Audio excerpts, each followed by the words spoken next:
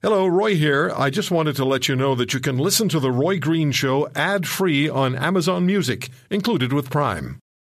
7 words that'll scare any politician. Roy Green is holding on line 1. The Roy Green Show on the Chorus Radio Network continues.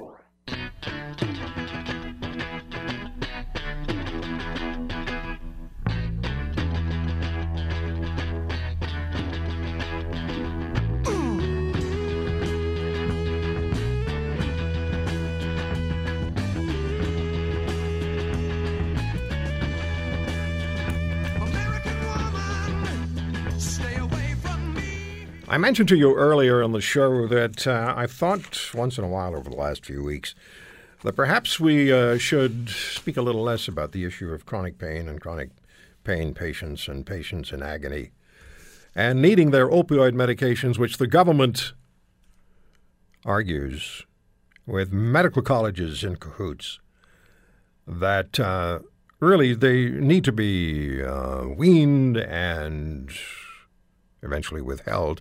Now, they'll argue that they didn't really say that, but that's what they're saying. And you heard my interview with the National Minister of Health, or Federal Minister of Health, Dr. Jane Philpott. That's available. Just go to my show page, Roy Green Show page, at any of the radio stations, your favorite Chorus radio station, which carries this show. We've talked to doctors, we talked to patients. And so each time that I thought maybe it's too much, there's another 50 or 100 emails that come in, and it's, don't stop, don't stop. And I told you the reason that I began is that it really started to bother me that there was nothing being said about the patients, except the patients seemed to be the problem. And doctors were the problem because they were overprescribing. And I thought, wait a minute, this just does not smell right. So I started investigating, and over the last couple of months, we have found that it's not the patient. The patient needs the opioids in order to live a marginally, in some cases, acceptable life. Take away the opioids, and patients often start talking about suicide. So later on in the hour, we'll talk to Dawn Rae Downton. She's been on the program before. You've heard her, journalist, national journalist, wrote an op-ed piece in the Globe and Mail, and this week wrote an op-ed piece in the Ottawa Citizen. She's been on fentanyl for 12 years, prescribed, and if it stopped, her pain would be so incredibly impossible to live with that she has a suicide plan that her husband is aware of. Her husband is going to join us as well. What I want to do first, and I said the doctors are starting to fight back, doctors are going public. I received an email from Dr. Mary Redmond. She's an Ottawa pain management physician. She has 1,200 patients. She contacted me after reading a blog piece, and she began by writing, great article, re-opioids, so much disinformation being given to the public by so many so-called authorities. So I spoke with Dr. Redmond. Some of you heard this conversation yesterday. I was so blown away by what she said. I had to play yesterday, although it was only for a partial audience. Not everybody was with us. Everybody's with us now. Please listen to this doctor talk about the situation as it is. Dr. Redmond, chronic pain patients, maybe more accurately, chronic agony patients, are now almost universally terrified their opioid medications will be dramatically reduced or entirely withheld by doctors who previously regularly prescribed their dosages. Are doctors under pressure from governments and regulating medical colleges to cut back and maybe to entirely withhold opioid medications? The short answer with that would be probably yes, Roy, but we don't know where it's headed right now because they were waiting to see the response of individual colleges and ministries of health across the country. And certainly there has been, the BC College was one of the first ones to respond when the Center for Disease Control new guidelines came out a few months ago. And they put in a set of rules that were quite a dramatic change, basically that if patients were on greater than, say, 90 milligrams of morphine or its equivalent per day, the doses would have to be strategically weaned, and that if they were on one of the benzodiazepines such as Valium, Ativan, or clonazepam, that they would only be able to stay on it as long as it took to wean them off it.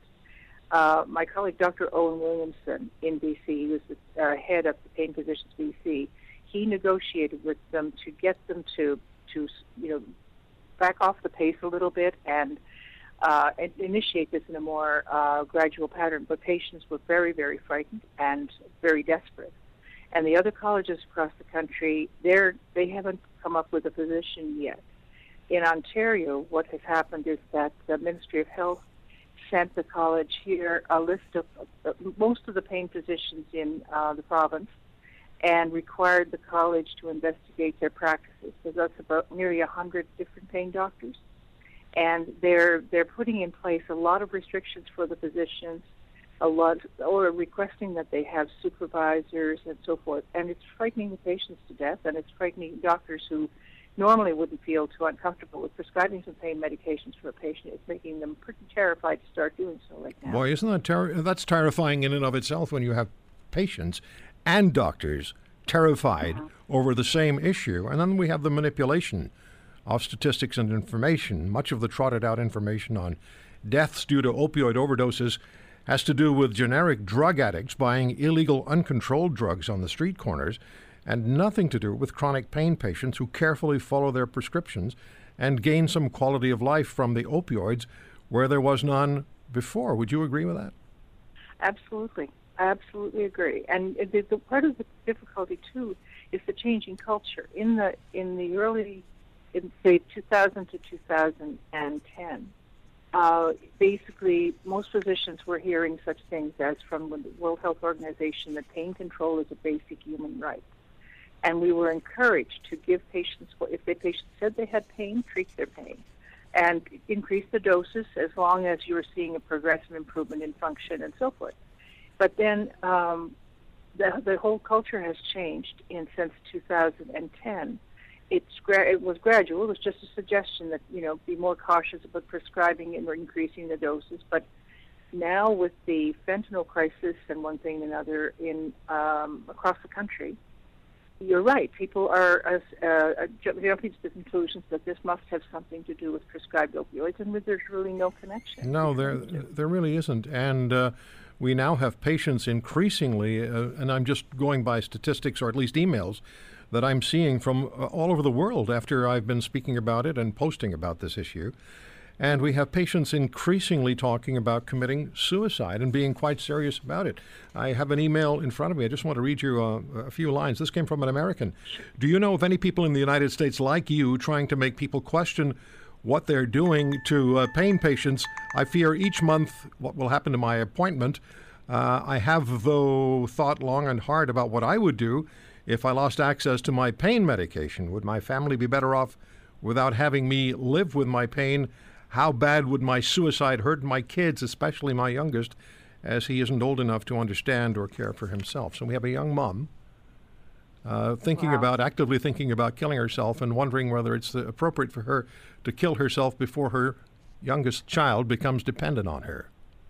That's a tragic, even those few words, that's a tragic picture to bring into one's head. And it should not. This should not be something that people. And it happens. It happens again and again, Dr. Redmond, as you know. Well, I do. But I'm seeing colleagues right now with this business with our college here. There are colleagues who are being forced to stop practice, or who are choosing to stop practicing pain medication management because of the drawn-out battle with the college. And these patients are going to be left high and dry. There'll be nobody to look after them. It's very, very sad mess. That's again, I've used the word before, that's terrifying. Doctors giving up the practice of pain management because they don't want to be dealing with the oversight, the inconsistent oversight of colleges and governments. And so now patients will be left without a doctor. And then you add to that the curve of retiring physicians who are getting older, and the situation becomes particularly distressing. I received an email the other day from someone who's actually going to be on the air with me shortly, and Population of Canada, 36 million. The percentage over age 20, 78%, or 28 million. The percentage in chronic pain, 20%, 5.6 million. And the percentage of people, or the number of people projected to kill themselves, commit suicide, because of not having access to their opioids, 1%, or 56,000 people committing suicide. It's heartbreaking. It's absolutely 56,000 heartbreaking. And I know people. it's personal friends who have had to give, or having to give up their practice through no choice of their own, and they don't know it's. There's nothing more heartbreaking for a physician than having to abandon their patients. And it's heartbreaking to think what these patients can do if they're suddenly abandoned like that. They may have to go to methadone or Suboxone clinics and profess to be addicts to get anything resembling treatment, and that's even more stigmatizing than chronic pain is. I don't know what to say, because I don't either. what I'm asking myself is, how is this allowed to happen? Who allowed this to become so completely out of control? Now, I spoke with Dr. Lynn Webster, the past president of the American Academy of Pain Medicine, and his position is that insurance companies started it in the United States because of their reluctance to pay for prescriptions, particularly for prescriptions for war veterans. And this is what got the CDC involved, and there was a not even half thought out policy that has been run with madly, and we are where we are. We now have, as you said, your colleagues giving up pain management, patients without doctors, projections of 56,000 people in this country committing suicide. And I speak with the federal minister of health. I don't expect you to comment on this. And she has no answers for me. I asked for hard numbers. She said we don't have them. I asked her what pain patients are addicted to. She had no idea what I was asking. And I said, Minister, what they're addicted to is living without pain. And so where are we going to be in a year's time, Dr. Redmond, if this is not addressed? And I suspect, my guess is, you tell me, in a year's time, there will be further withdrawal, further rejection of the use of opioids, and there'll be more desperate people with terrible consequences. I'm afraid that may well happen. I don't know what we're going day by day here because I don't know what's going to happen next. We don't know what our college is going to set out as recommendations, and we don't know how many of my colleagues will have their practices curtailed severely. It's very worrying, and it also makes us feel relatively helpless because I don't even know who to approach to see if anything might be changed. You don't know anyone to approach. If you don't know as a physician, how's the patient supposed to react? The patient doesn't have a doctor. I would consider patients who have you as a doctor would be blessed, but if they hear your fears, that will only. I have about 1,200 active Wow. chronic pain patients. Wow. And many of them have been with me like for up to 20 years. Yeah. But they ask me such questions as, "What happens to me if you die?" I'm shortly going to be 65, and I tell them I really don't have a plan in place for that. But in seriousness, they are worried. They're worried what happens if I'm not there, and I will be as long as I physically can be. But we just don't know. As you say, the pain doctors are aging, Yeah. and this is just with the population, and we don't know where the next couple of years are going to take us. And this is so unnecessary. I agree. All that has to happen. All that I think needs to happen is probably to have more conversation about what happens next. Mm-hmm. How is this going to be managed in a way that still treats the patients with respect and respects the fact that if 20 to 30% of the population has chronic pain, this is not something that can be just dismissed. The new opioid guidelines are suggesting that no patient should be given more than the equivalent of 50 milligrams of morphine a day. To patients who are not on pain medications, that sounds like a fair lot, but that's the equivalent probably of something like taking probably 6 oxycodone, Percocet per day, is roughly the same amount of medication, and that's not a horrendously high dose. And the guidelines are put in place for all patients. I have a patient who's 6'10" and 300 pounds. I have little ladies who are barely 5 feet tall and 70 years old. the same restrictions shouldn't apply to both if they have to apply to anyone. No. So I